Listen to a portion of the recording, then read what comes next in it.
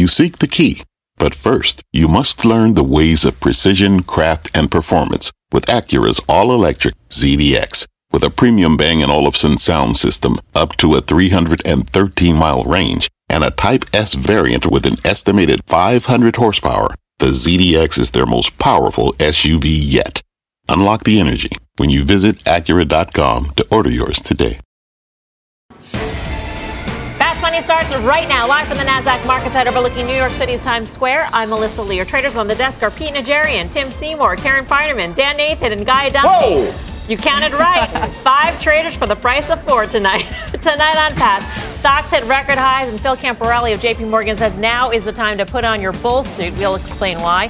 Plus, earnings season about to kick into high gear, and a top technician says there are 3 names you need to buy right now. He'll tell us what they are. And we start off with the market at record highs. The Dow cruising through 27,000 for the first time ever as Wall Street waits for its highly anticipated rate cut. But while stocks rallied, tech stalled out. The NASDAQ hitting a record high before reversing lower as all of big tech is under fire. France says it will tax the tech giants. The White House hosting a summit targeting social media companies, and the rhetoric is heating up ahead of the 2020 election. So, can tech keep rallying in the face of these major headwinds, or is the group handcuffed? So many options as to where to go. Guy, what do you say?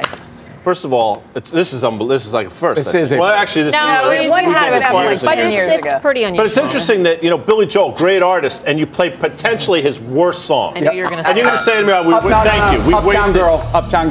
Uptown Girl. Excellent point by you. Terrible song. His wife. With that said, so can you still buy tech here? I think there's still some names you can buy. Absolutely. I think Facebook, if that's technology, will rally in earnings. I think Pete's been on Microsoft. I think that's fine. But let's look at Micron real quick, because I think that's sort of where this battle line is being drawn. That stock was a $32 stock on June 25th when they reported earnings. And the stock has rallied probably 30% since. But then you sort of break down the earnings. Guess what? Earnings were okay, weren't great. DRAM, 64% of revenue, was down 45% year over year. And NAND, which is the other 31% or so, down 26% year over year. Say to yourself this: revenues are declining in names like that. Is it being commoditized? Yes. People will point to valuation and say it's still compelling. I say, in a name like Micron, I think you got to start taking some money off the table. I think it's run too far too fast in a declining revenue cycle. For the big tech names such as the FANG stocks, is growth in question with these stocks potentially under regulatory assault? Well, I mean, listen, I think you want to look at MAGA, right? You want to look at the Microsoft, the Apple, I said the Amazon. No, but I think that's really the most important thing here, because I think that obviously there's a reason why Google is still 13% from its all-time highs, while we know that Microsoft makes new highs every day. We know that Amazon is within 1.5% or 2% of their all-time highs, and so they're kind of different stories. I mean, listen, if you're talking about mega cap tech, Guy just said he thinks Microsoft's okay. A stock like this, where it's so concentrated, there's so much positive sentiment into it, as valuation is getting very stretched, I don't think that's a name that you want to be into. I think July, as we get into earnings season, then we get closer to that Fed thing. Mel, you said it yourself, this much anticipated Fed rate cut. You know what I mean? Everything's anticipated at this point. I don't know how you buy anything on the news. I don't know if it's going to be good enough to buy stocks after the report in the next few weeks, or you buy the market because we're going to get a rate cut. Well, I know we're having a tech conversation, but we need to have it in the context of today's market, which I think was about a yields conversation. So just more importantly, at a world where yields were going to seemingly zero, the backup in yields and some backup in inflation might actually put more pause to the tech trade, I think, than even regulation. Otherwise, I don't think there's anything stopping tech. And if you look at actually the triple Qs, which to me are really representative of what we're talking about, that's mega cap tech. They've outperformed the S&P by almost 400 basis points since that June, the low that started in June. That's an environment where you've actually had, all about the Fed, and I don't see what changes here. Again, you're talking about reasonable valuations in Facebook, Google.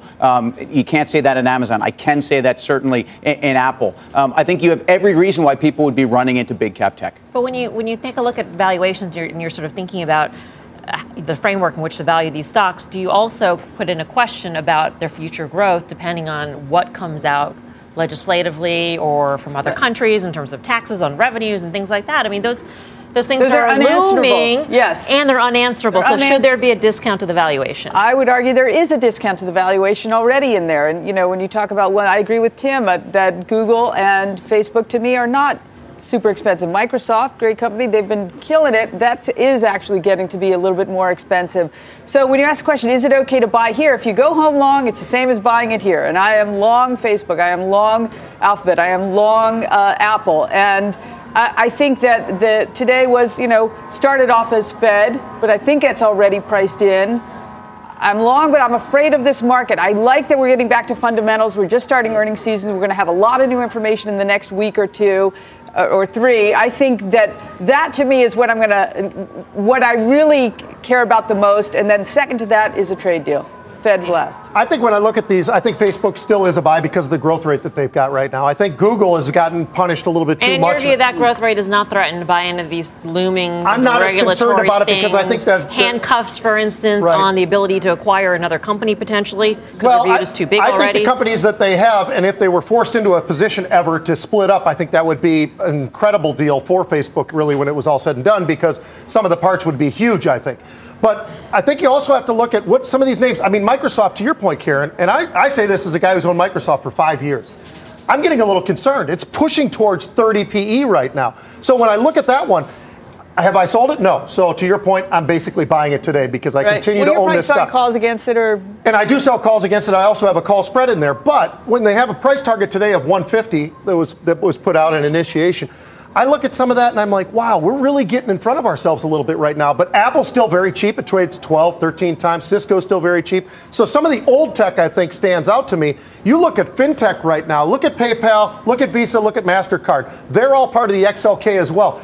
Those are trading at 30-plus times earnings right now. Do they have enough growth really to support that? It makes you wonder, are we seeing certain areas where there's too much to the upside, too much excitement where they could pull back very easily? Yeah, I just mentioned Facebook's really interesting to me because in early June, the stock went down 10% in 2 days when the FTC said that, well, I don't know if it's said, but it was reported that they were going to be looking at them and possibly opening up a case against them. It went from 180 to 160. And what has it done since then? It's rallied 25%. And when you think about that sort of move in a little more than a month, you start to say to yourself, wait, I think we're really discounting what the unanswerable questions might be. And I think it's really important to remember that last year, when they reported their Q2, this is Facebook, and they guided down for the second half of the year, expectations for earnings growth of 20% in 2019 went to zero, flat year over year, okay? And sales growth is still 24%. But who knows what the fines are going to be, how much they continue to need to have to spend here. And that is my only point. There's a lot of unanswerables. And when you have stocks rallying the way they have in such a short period of time, you don't want to be off sides, especially in front of an earnings event like we're going to get when they report on July 21st. We don't know what their guidance is going to be. You're not, but that's the point, I think, which is why I think Facebook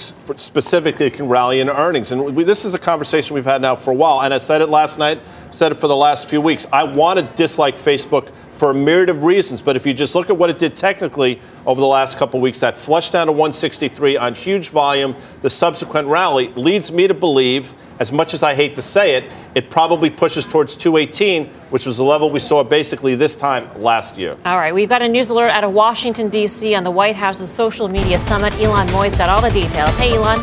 Melissa, President Trump just wrapped up his remarks at that summit, and he said that he does plan to ask the major social media companies to come to the White House for a meeting sometime over the next month. Now, Facebook, Google, and Twitter did not get invites to the event that was held today. Instead, President Trump met with conservative critics who believe that they have been discriminated against on the major platforms. Trump said that if he invites the major companies, they will have to come.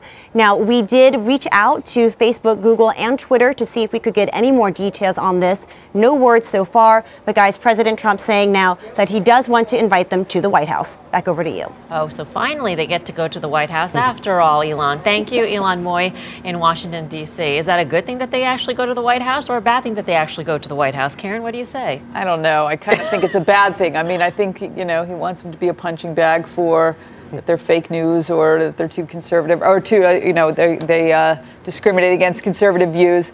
I don't know. It hasn't generally worked out well, but the stocks do seem to trough right before they go to for congressional hearings and that sort of thing. This is a little different. Okay. Well, with markets at records highs and a Fed cut coming down the pipe, our next guest says, keep buying stocks. Let's bring in Phil Camporelli from J.P. Morgan. Phil, welcome back. Good to have you. Sorry to have to squeeze you in over there. This market's so exciting. We need 6 of you guys. Kind of crowded here. don't fight the Fed. Isn't that what we've been doing strategically since the lows in December when we've rallied 27% or so? It's just incredible, Melissa, to talk about this market here. I mean, we're coming off the best first half in over 20 years, best June in half a century.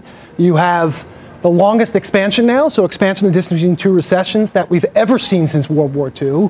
So of course you should have a Fed that's tightening rates, right? No, the Fed is easing rates here. And I know Guy's a baseball fan, Reggie Jackson, 1977, the straw that stirs the drink. That's who the Fed is right now. And the don't fight the Fed playbook is have U.S. equity in the portfolio from a financial conditions argument, right? Not necessarily because you believe earnings are going to shoot the lights out, but financial conditions are so easy. But also make sure you get some carry or yield in the portfolio. I can't believe we're saying this again. I feel like it's 2011 all over again, but this is the story. It's the don't fight the Fed story. Now, why is the Fed easing? Is the Fed easing because inflation is slipping a little bit from the 2% down to about 1.6, 1.5, and they have to recalibrate one or two easings? If that's the case, we're going to be right on equities. If the Fed has to go 4 or 5 times over the next year, look out below on equities, right? So why is the Fed easing, I think, is really important right now. Does valuation not matter? So if you're using valuation as a determinant, 16, 17 times is not expensive on a PE standpoint, forward PE standpoint on the S&P. I think trade is going to put some sort of a ceiling on whether investors can pay 18 or 19 times. So there is some sort of ceiling on multiple expansion from valuation standpoint, which is where the high yield story comes in. And also, just buy a call on the S&P. If you buy a call on the S&P at the money, you get the upside protection, and as the hockey stick diagram, you limit your downside. So, we look at where interest rates are to figure out what the right PE multiple is. Yeah. If interest rates are 0, what is the right multiple for the market? You're going through 20 on that, right? So that's I mean, it's infinite, but I don't know what that's or 20. That's an important consideration. But if interest rates are at 0, that certainly means that you're in a very bad scenario, right? So you can't really look at it that way. Also, what is the fixed income market telling us? At 2%, 210, 195, whatever some people are saying, are we going into recession? We would rather look at credit spreads for that signal. We're at 2% for a lot of reasons. Most notably, the Fed's balance sheet is gigantic, and instead of hiking, they're easing, and there's no inflation. Phil, I don't think the Fed's going to cut 4 times, and I don't think you're saying that. But I don't know that the Fed's going to cut 2. I don't think they're going to cut 2 times. And I think this is a market that's been priced for at least that. So what is your sense on that scenario? So it's one meeting at a time. We think they're going to go in July. Okay, chances are 25. they go 25 in July, and then it's a cost-benefit analysis after that, right? So if the cost of them using another bullet, they have 9 bullets, they raise rates 9 times. If that cost of using another bullet is greater than the benefit of them being put in a better situation to reach their inflation mandate, they'll go. We think it's one or two, Tim, only because we have a trend 1.5 to 2% GDP growth rate on this economy, and they're recalibrating rather than starting an easy That doesn't sound convincing to me. To be long equities at this point. We know 100%, I mean, at least according to Fed Funds Future, 100% chance of a 25 basis point rate cut in July. The rest of it sounds sort of a little, in the air, in the ether. And so with where we are and where we've come in the markets, what is the balance of the risk reward at this point? It's very low in terms of earning expectations. Equities can clear a 4% earnings quarter. They can also put a 2% dividend yield on top of that. Maybe a little bit of multiple expansion, which gets you to 6 to 7% over the next year. So this isn't fist-pounding double-digit return on equities here. But on the downside, financial conditions are so easy. Over the last decade, you've been proven that if financial conditions are easy, investors are going to climb the wall of worry. And that's really where we're coming at. It's not GDP growth is going to be 4 and equities are going to take off. It's more the fact that the Fed is going to keep financial conditions so easy that the consumer is going to love their mortgage rate, right? And that's going to keep the economy growing a trend, which then causes a grinding higher move in the equity market. Phil, thanks for coming by. Good to see you. Phil Camporelli at the end of the desk. A lot of people here. And Phil does a great job. I know we always want to make this more complicated than it has to be. I am guilty of that almost on a nightly basis. Sometimes it's just that easy, to Phil points out. And I'm not suggesting that's a dumb view. That's the right view. But with that said, the warning signs continue to be that Russell can't get out of its own way. The precious metals market within a couple days or so continues to rally. You still have 24% of sovereign bonds globally with negative yields. Those are all concerning things. Obviously, equities don't care. Next week and the following weeks, I think for the first time in a long time, earnings are going to matter a great deal. At least from industrials, we've gotten a couple of data points already that indicate the impact of the China trade war, BASF, and then this morning, Fastenal. Yeah, I'll just say this. So in October of 2018, when the S&P 500 made a new high at 2945 or something like that, the upside-downside risk-reward was not favorable. It was also the same case back in April, okay, when we made a new high just by a squeak, 2950 or something like that. Now we're at a new high. You could say the same thing, but Phil made one really important point. You can buy a call at the money, the SPY that tracks the S&P 500, closed today at 2950. You could buy the 1 month out, August expiration, 299 call for 1.5% of the ETF price. And when you think about that, so if you're watching the show and you're a trader, and you probably also watch OA that Tim was on last Friday, that is a really compelling risk reward that you get a lot of earnings and you also get the Fed announcement. All right, coming up, Microsoft taking on Slack with its own enterprise messaging service. Is it about to put the tech unicorn back in the stable? Plus, earnings season just around the corner with the big banks kicking off the action. And one top technician says there are 3 names you should buy ahead of the reports. We are live from Times Square in New York City. Much more Fast Money right after this.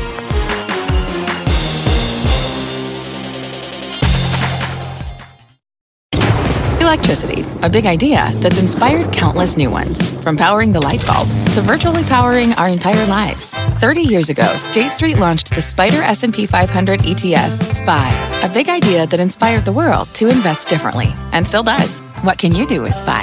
Before investing, consider the fund's investment objectives, risks, charges, and expenses. Visit ssga.com for a prospectus containing this and other information. Read it carefully before investing. SPY is subject to risks similar to those of stocks. All ETFs are subject to risk, including possible loss of principal. Alps Distributors, Inc. Distributor. Welcome back to Fast Money. Microsoft revealing some new data today about its workplace messaging software Teams and how it holds up to rivals like Slack. Let's get to Josh Lipton in San Francisco with more on this. Hey, Josh. Melissa, Teams is Microsoft's response to Slack, and Satya Nadella's company just released some big new stats showing its traction, saying that the Teams service now reaches more than 13 million daily active users, ahead of Slack's last reported number, 10 million in the 3 months ended on January 31st. Microsoft providing this chart showing the growth. Microsoft, remember, includes Teams in its Office 365 bundle at no additional charge. As for Slack, it made its debut on the New York Stock Exchange on June 20th, surging about 50% on its first day, but even before this news was down about 10% since then. The company can't comment due to quiet period restrictions, but worth noting, when it reported results back in June, it had 645 paid customers with over $100,000 in annual recurring revenue, an 84% increase from a year earlier, and that large customers accounted for 43% of total revenue. It also stresses how engaged its users are. For example, it's noted in the past that on a typical workday, paid customers average more than 90 minutes using the product. So bottom line, is Microsoft a Slack slayer? D.A. Davidson's Rishi Jaluria doesn't think so. He says Slack does have strengths of its own, a strongly liked product, unique features. It's the tech industry's favorite communication tool, he says, and it's a neutral platform, meaning it's designed to work well with any tool, whether that's from Microsoft, Google, or Salesforce.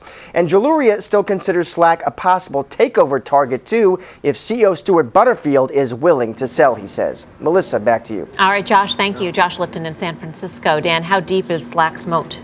Well, I think it's deep among that tech community, but when you think about where Microsoft is and you think about the transition they've had to the business, to the cloud over the last 5-6 years since Satya Nadella has really taken over, you say to yourself, they have thousands and thousands of customers that are already there and they can just upsell them this new product. But Slack, I think to Josh's point, or whoever the analyst he was quoting, if Google didn't have this regulatory issue, I think they'd be buying Slack and they'd put Stuart Butterfield ahead of their enterprise division and build out G Suite and build out all this sort of stuff. That's coming to a theater near you, I think, when these guys have the government off their backs a little bit. I mean, Microsoft with LinkedIn, I would think it'd be a natural. I mean, absolutely. Right? It could upsell. I actually think this looks really bad for Slack. And the reason I say that is they've already passed them in terms of the numbers, 13 million versus 10 million, right? So, I mean, that's part of the issue.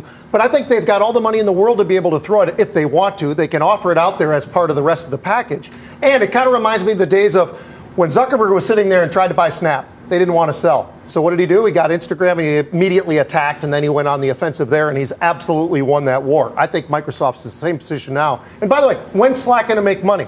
They don't make any money. When's it going to happen? It's like Uber. It's like a lot of these names where how long into the future, how much money are they going to be burning while everybody's waiting for them to make money and be profitable? Dan makes a good point in terms of swiping at an issue that we talked about in the first block of the show, and that is, are the giant tech companies, are they handcuffed from doing these acquisitions, which would have been run-of-the-mill acquisitions in another time, but now they can't do it. They're going to be looked at as too big. But does it in the case of Microsoft, does it matter? I mean, they've already turned their boat around, 2.5, 3 years ago. For an Alphabet? For Google's a different animal, I think, and Google's paying for that in terms of its multiple, in terms of the stock performance over the last 6 to 9 months. But Microsoft, getting back to what Pete said quickly, they report on the 18th of July. Pete said again, Cowen initiated today with an outperform $150 price target. Yeah, that might be the case, but you're looking at it, and you said it. I mean, valuation, you're getting close to 29 times next year's earnings. You probably have, 13% EPS growth. At what point is this stock expensive? I think it's getting there. Well, it's one of the reasons why I think Microsoft has to blow Slack out of the water. Because if you think about it, I think a significant part of their business is commoditized and is enterprise, and there's a ton of competition there. So why not have this be an extra, kind of piece of that enterprise package that sets them apart? They don't need to buy them. All right, for more on Microsoft's plan to take on Slack, go to CNBC.com. I'm Melissa Lee. You're watching Fast Money on CNBC, first in business worldwide. Here's what else is coming up on Fast.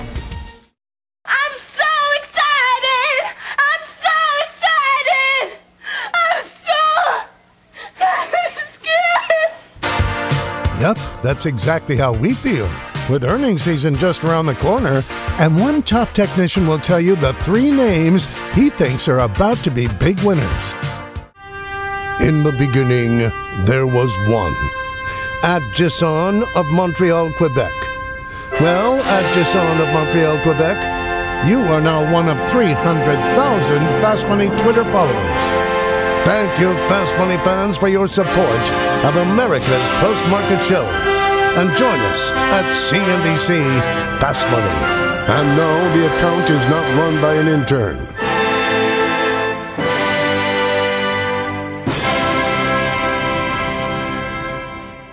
Wouldn't it be great to have all your investment and retirement accounts in one place? Yahoo Finance, our sponsor today, makes it easy. I use it to put my investment account and 401k accounts into one hub and get expert tips that help me confidently manage my money. For more than 25 years, Yahoo Finance has been the brand behind every great investor. Whether you're a seasoned investor or are looking for that extra guidance, Yahoo Finance gives you all the tools and data you need in one place. They're the #1 finance destination, producing a holistic look at the financial news cycle, including breaking news, original editorial perspectives, analyst ratings, independent research, customizable charts, and so much more. Securely link your brokerage accounts for a unified view of your wealth, including 401k and other investments. A comprehensive perspective is what sets apart great investors, and it's how Yahoo Finance ensures you have the insight to look at your wealth in its entirety. For comprehensive financial news and analysis, visit the brand behind every great investor, yahoofinance.com, the #1 financial destination, yahoofinance.com. That's yahoofinance.com.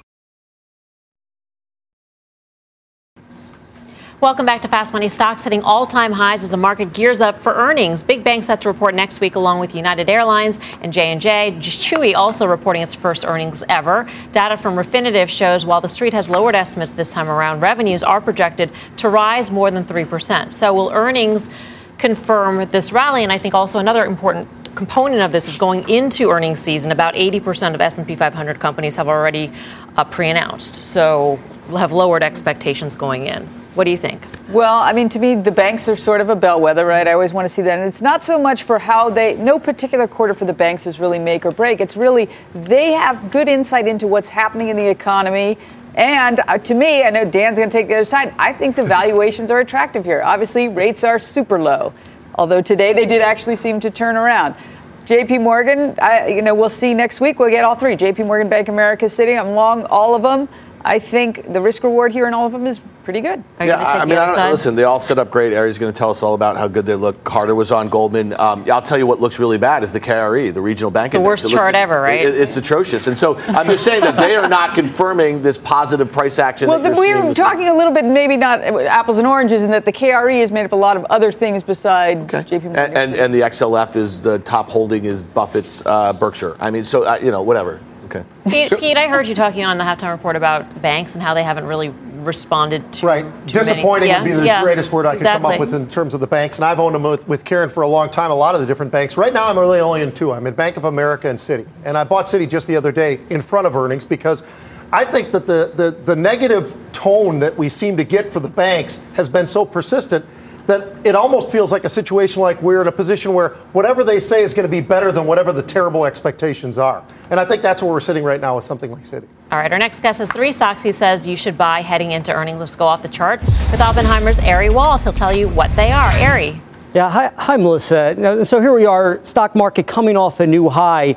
We do see the potential to surprise to the upside, because I think the key point for us, the key bullish message is that it's actually that the safety trade is stretched and showing signs of fatigue. And I think there's a potential to get this rotation into cyclicals that could help propel this next leg of the advance. To make that point, let's start with the 10-year U.S. Treasury yield. Now, this moved from 3% to 2% more recently. That was the very defensive, counter-cyclical, high dividend-led rally by utilities and REITs.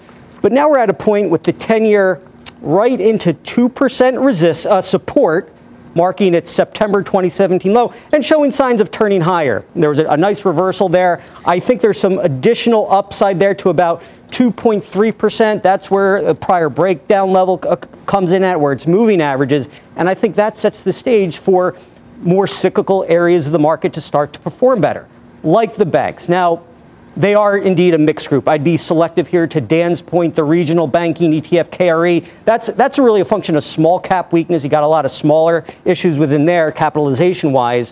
I want to play it with quality. Stick with quality, stick with JP Morgan. Here's why. JP Morgan, here's what you got in the charts. It reversed its downtrend in April that it initially broke down last year.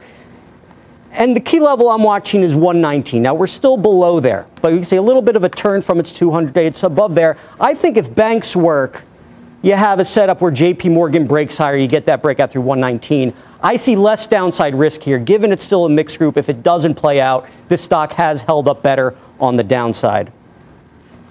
Thematically, though, I think you want to stick with high growth, just given this late cycle economic backdrop we're in.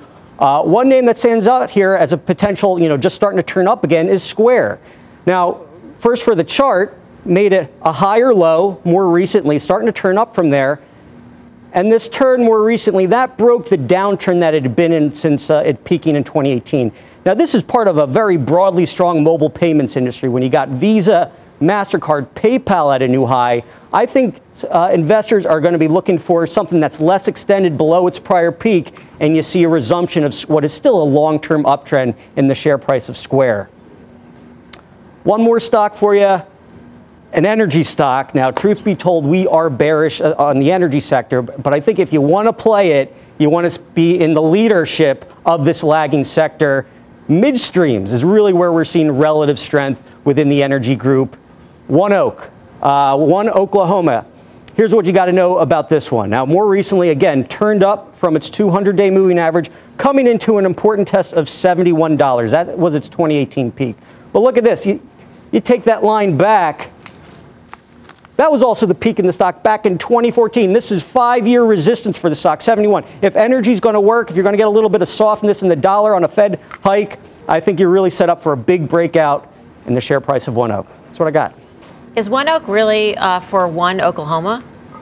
I believe it is. Wow, I had no idea. I always wondered where that came from. Serious question, though, Ari. Not that wasn't serious, but we were talking earlier in the show about Visa and MasterCard in the financials. They were doing so well. Pete was expressing some concern over valuations. What do you see in the charts? These are high, they've worked. I mean, you're talking to someone who loves leadership, Melissa. We are momentum investors. These are stocks with a very high momentum. They've been extended the entire way up. So I would say stick with them. I think they continue to do well. Really no signs of topping out. I mean, the assumption should be higher lows followed by higher highs. In fact, this is the point in the cycle where a lot of these high momentum names really start to accelerate. We've done some work on, in general, being in what we think is a secular bull market to be led by these higher growth companies. They have that tailwind to them as well in this broadly strong tech sector. We still like those names. All right, Ari, thank you. Good to see you. Ari Wald of Oppenheimer. Guy, where do you Tremendous go? work by Ari. Which charts do you like? OKE, I like the One Oak thing as well. He has a chart up, and I'll tell him, and Ari knows this is potentially a huge double top from 2014 at the 72 level. I'd rather buy a breakout. I would avoid that. JP Morgan's trading at 1.6 times book, almost 2 times tangible book. In my world, they deserve that premium. I think it's too much.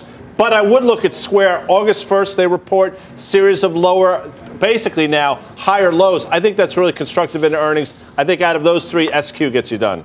Bottom line, I think banks do get a benefit from a yield curve that's now actually steepening. We're above 30 bips, 2s, 10s. You actually see the Fed cutting, and you see long rates going higher the last couple of days. I agree with Ari, they're going higher on rates. All right, next up, a new and possibly less volatile way to play cryptocurrencies. Plus, would you believe retail hit an all-time high today? We are checking out the big plays on the teen side of the trade and a big shakeup in the healthcare sector today, which is now the worst performer of the year. Dan Nathan's eyeing trades in the options market. See what he sees next on Fast Money, live from Times Square. Welcome back to Fast Money. Take a look at the health insurers soaring today as the Trump administration scraps a drug plan designed to eliminate rebates insurance companies receive from drug makers. Big pharma stocks like Merck, Eli Lilly, Pfizer taking a tumble on today's decision. But President Trump hinted yesterday there are more proposals in the pipeline to reshape the sector. So where do you place your bets amidst this healthcare uncertainty? Pete, what do you say? Well, I'm not a very happy camper from the aspect that I'm actually long Pfizer, I'm long Merck, I'm along a couple of these names in that space. But I think that it will create an opportunity, Mel, if this continues to the downside, because they put a pretty good hurting on day one of this news, right? I mean, this is a pretty good shot to the downside. So I'm looking at it saying, you know what, usually there's no one-day events normally, so I'm giving it about 2-3 days. I want to see exactly what happens out of these, but it feels oversold right now in terms of the reaction for them. On the other side, I think that some of those providers, I think there's plenty of upside still, even after a day like today, whether it's Cigna or some of these other names like United Health. You're in one of them, right? Yeah, I'm an Anthem. I had bought some. I had Anthem for a long time, bought some when the Democrats sort of we're talking about dismantling the whole structure, and then sold it probably, too early. But I was a little perplexed by the action today in that, okay, I get why the PBMs and the insurers were up. They get to keep parts of the rebate. What I don't get is why the administration changed so quickly, and, it seems somebody sort of got to them. Why will that not happen with the drug companies as well, right? So I agree with Pete. I think it was an overreaction. I wouldn't be surprised if they too found a way to keep the current system in place. So I think that's probably a place to look. So pullbacks in this space would be opportunities then. I mean, if you think that every attack is eventually going to be defeated. That's been the way so far, right? That's been the way to bet. Right. And to me, that's where I'd be looking. When you look at big pharma, it actually should have been a market environment where they should have outperformed because they're great balance sheets, they're big dividend payers. It was an environment where people weren't really chasing growth and decent valuations, except for if you look at Lilly and if you look at Pfizer, these charts have been kind of sick for 6 months. And so if you look at Lilly, 110 on Lilly is really a level, it kind of needs to hold somewhere around here. The bottom line here is I think the valuations in these companies have remained reasonably attractive in this market environment, and these headlines have dogged these companies for years. So I would not be getting caught up in that. And ultimately, I think you have to be looking at the pipeline of these companies. That's what's driving the multiple. Oh, pipeline like biotech? I'm wrong all the time, as you know. All the time. Not all. We get things. If you were wrong every single time, that would be unbelievably valuable. It would be. That would be great. Martin Biggs had a book about a guy like you. We should work harder at that to be wrong. But we got this one right, and it's UNH, and we've talked about this now for months. Completely overdone to the downside. We said it at the time. When it troughed, it was trading at a 13 forward multiple, which historically is at the low end of the curve. Now it's at 260. Everybody's going to warm up into earnings on the 18th.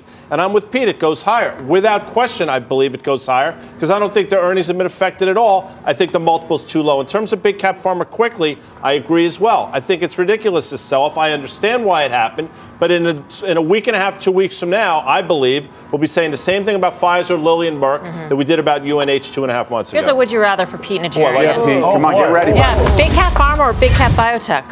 Or does it not make a difference? No, for me, right? Well, they are becoming closer and closer. So, but I prefer the big cap pharma. I think there are some great pipelines out there, and obviously the biggest issue that all of them face is anybody who actually goes in the world of Alzheimer's, when they fail, which they do, they get slammed to the downside. But other than that, I think the pipelines look very, very solid. All right. Well, there was a surge of options activity in the healthcare space today. Dan's got the options action for us. So what'd you see, Dan? Yeah, so it was in the XLV, the Healthcare Select ETF, which a lot of these names that we just talked about are big components in it. The XLV is only up 9% of the year, and obviously UNH on a day like today helps out, but all those farm names got slammed, okay? And so today, the activity was really on the put side. There was 6 times that of calls, and there appeared to be a couple of rolls out of July puts into July 26 weeklies. So today when the stock, the ETF was trading around 93, there was a seller of 5,000 of the July 19th, 92.5 strike puts, and buying 2,500 of the July 26. So just, again,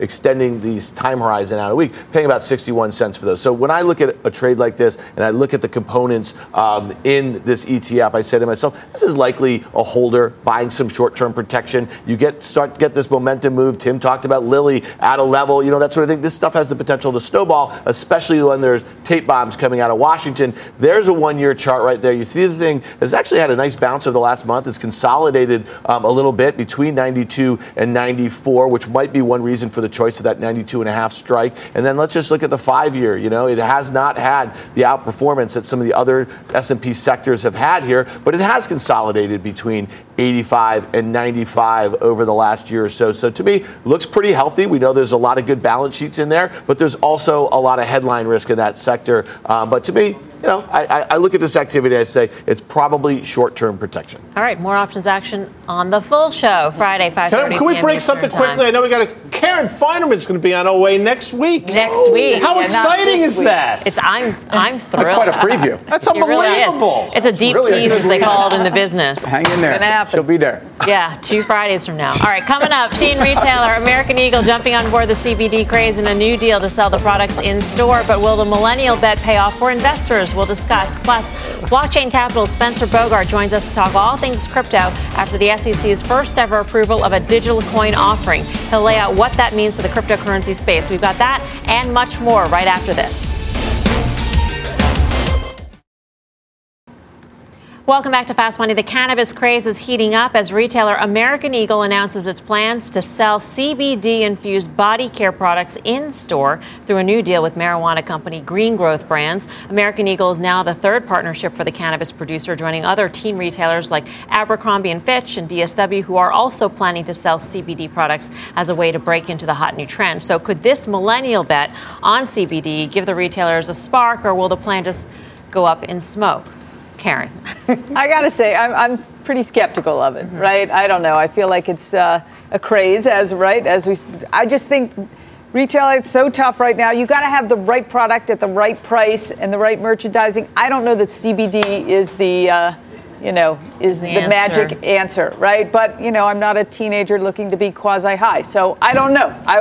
To me, it wouldn't make me become a buyer of the stocks. To be fair, CB doesn't get you high. Don't get quasi. You don't get high at all. You don't get high at all. You don't get high at all. A relaxation. For instance, the DSW angle is that for women who wear high heels, it is said that it alleviates some of the pains associated with wearing high heels. No kidding. CBD ointments. No kidding. Really? But this seems like a deal that's better great for Green Growth Brands. Well, Green Growth Brands, frankly, who also has a deal with Greg Norman and is certainly out there licensing CBD products. It's not been a terribly great run for that stock either. I do think you're getting to a place where people are trying to really evaluate. First of all, the FDA still hangs heavy over the entire CBD market, and in fact, it affects where a lot of these companies can actually distribute, even now, even post hemp bill.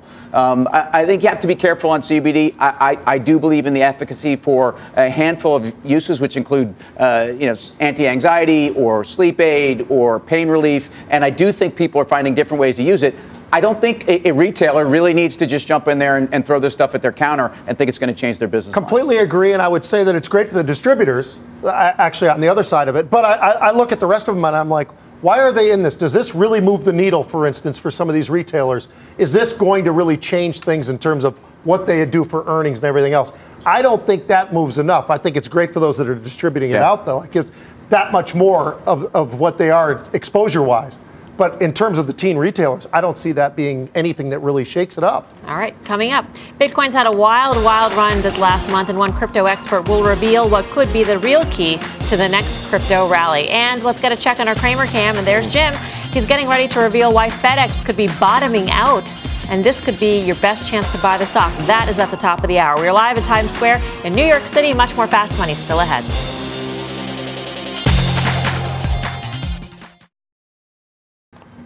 Welcome back to Fast Money. It has been a wild month for Bitcoin as a cryptocurrency has soared after the unveiling of Facebook's Libra. Now, amid this volatile week with $1,000 price swings, the SEC has cleared the sale of the first ever digital coin offering from a blockchain startup called Blockstack. Let's bring in Spencer Bogart, a partner at Blockchain Capital. He joins us from San Francisco. Spencer, great to have you. Thanks for having me. I want to ask you about Blockstack. We were able to speak to the founder and CEO this morning on Squawk Box, and what was interesting was that he used Reg A Plus in order to do this digital coin offering. Do you think that this reopens the floodgates of capital for all these startups out there who might have been otherwise shut out because of the dry up in the ICO market? Look, I certainly think it's a step in the right direction, right? I mean, after years of stonewalling the industry, we're finally seeing some movement from the SEC. Do I think it's going to open up floodgates right now? Probably not, at least not from these Reg A Plus approvals. I don't think there's a ton of investors that have been sitting on the sidelines waiting for a Reg A Plus approval. I mean, really, this is only a shade lighter than an IPO requirement, so it's still quite onerous on the company itself, but I'm very glad they're able to get it through. So you think most companies won't want to go through that process because it is onerous? It is, right? So, I mean, you reduce your reporting frequency, but I think most of the same content is still required. And we've seen that the impact of being public with companies staying private longer and moving to other jurisdictions. So particularly the latter within the crypto industry is companies moving overseas. And so I think we'll continue to see that. There's a lot of talk about Libra, obviously, for everyone from the Winklevoss twins to Jerome Powell. I'm wondering, do you really think that Libra is going to make a difference in Bitcoin? I mean, is it really going to be the on-ramp because so many people have wallets, it'll make it that much easier to go ahead and buy other coins? Absolutely.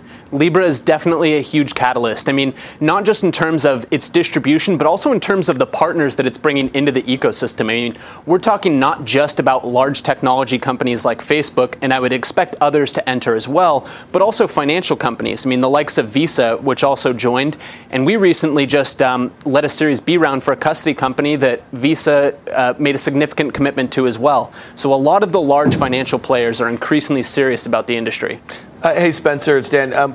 So back to Libra for a second. You talk about the partnerships that they're having. You know, there's been a lot of criticism about obviously Facebook's issues with privacy and dealing with user data. Will they actually have an outside role, or will they broaden this out and there will be a real consortium managing this thing? Because I suspect this is going to have a huge to-do whether this thing gets off the ground or not.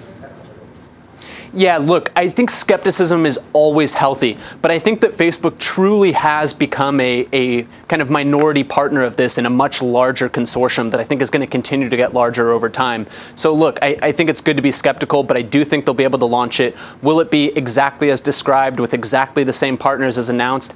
Remains to be seen, but I think the chances that they don't get something off the ground is extremely slim. Where do you think Bitcoin goes from here? I feel like now that we've seen sort of a rally, all the bulls are coming out of the woodwork. They're saying, we're going to reclaim past highs, et cetera. How about you? What's your opinion? Oh, definitely. We're definitely going to see new all-time highs. I think that we'll probably see them over the next 12 to 18 months. And I think that, much larger targets are in sight here as well. I mean, look, when Bitcoin first made parity with the dollar, when it first hit $1, to say it was going to go to 10 was crazy. To say it was going to go to 1,000 was crazy. And I think today when we're sitting here at 10,000, to say it's going to go to 100,000 isn't even crazy.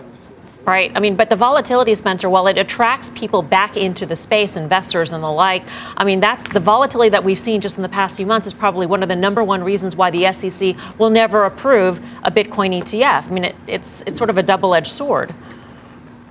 Well, I do think they will eventually approve a Bitcoin ETF, and I do think that'll be a significant catalyst. Granted, some of that is actually being roundabout with companies launching direct ability to kind of buy Bitcoin, whether it's through Robinhood or whether we're going to see some of the other major brokerage firms, I think, will make announcements over the next few months. So I think that a Bitcoin ETF would still be huge, but the impact is being somewhat mitigated by these alternative efforts. As far as volatility goes, look, yeah, Bitcoin's down some 10% over the past 48 hours, but it's up over 200% year to date. So, I mean, yes, it is a volatile asset. That is a byproduct of any asset that has absolute scarcity but fluctuating demand, particularly one like Bitcoin that is very early in its onboarding stage.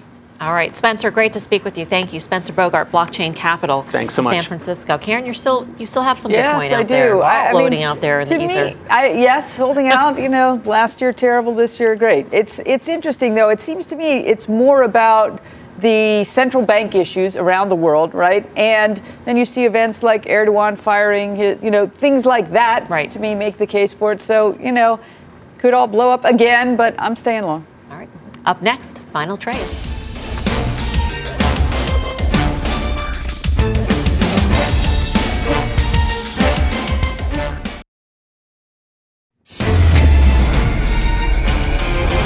The final trade, Pete. A story that didn't get talked about enough today, I don't think, Delta Airlines. That was a great earnings, and boy, I think this thing's going to giddy up towards 70, not too long from giddy up. Tim? Last night, Pete had 3 final trades. Tonight, we have 5 people to give final trades. I'll do this quickly. Google. Nice. Karen. Look at this on camera. Heading into bank earnings season. The valuation here, as the market goes higher, the valuation spread is wider. I like JP Morgan, and I love Jamie Dimon. It is confusing tonight because we do have 5. He's got a spare camera, but I got You got to mine. share cameras. Be nice. Share. Sharing is caring. Dan. All right, let's be fair. Guy, you don't get nearly as many things wrong as you like to say. But this UNH thing was really nice. It's a nice breakout of a long range, and I think you probably get a little more to the upside here, back towards those Isn't highs. that nice when at the end of the show we all get together? We hug it out. Hug it out. Just hug it out. Hug it out. A big fast money hug. You guys hold hands all show. Guy. Wrap it up. A lot of people say I'm square, but they're right, and this stock's going higher, Mel. All right, that does it for us. See you back here tomorrow at 5 for more Fast Money. Meantime, Mad Money with Jim Cramer starts right now.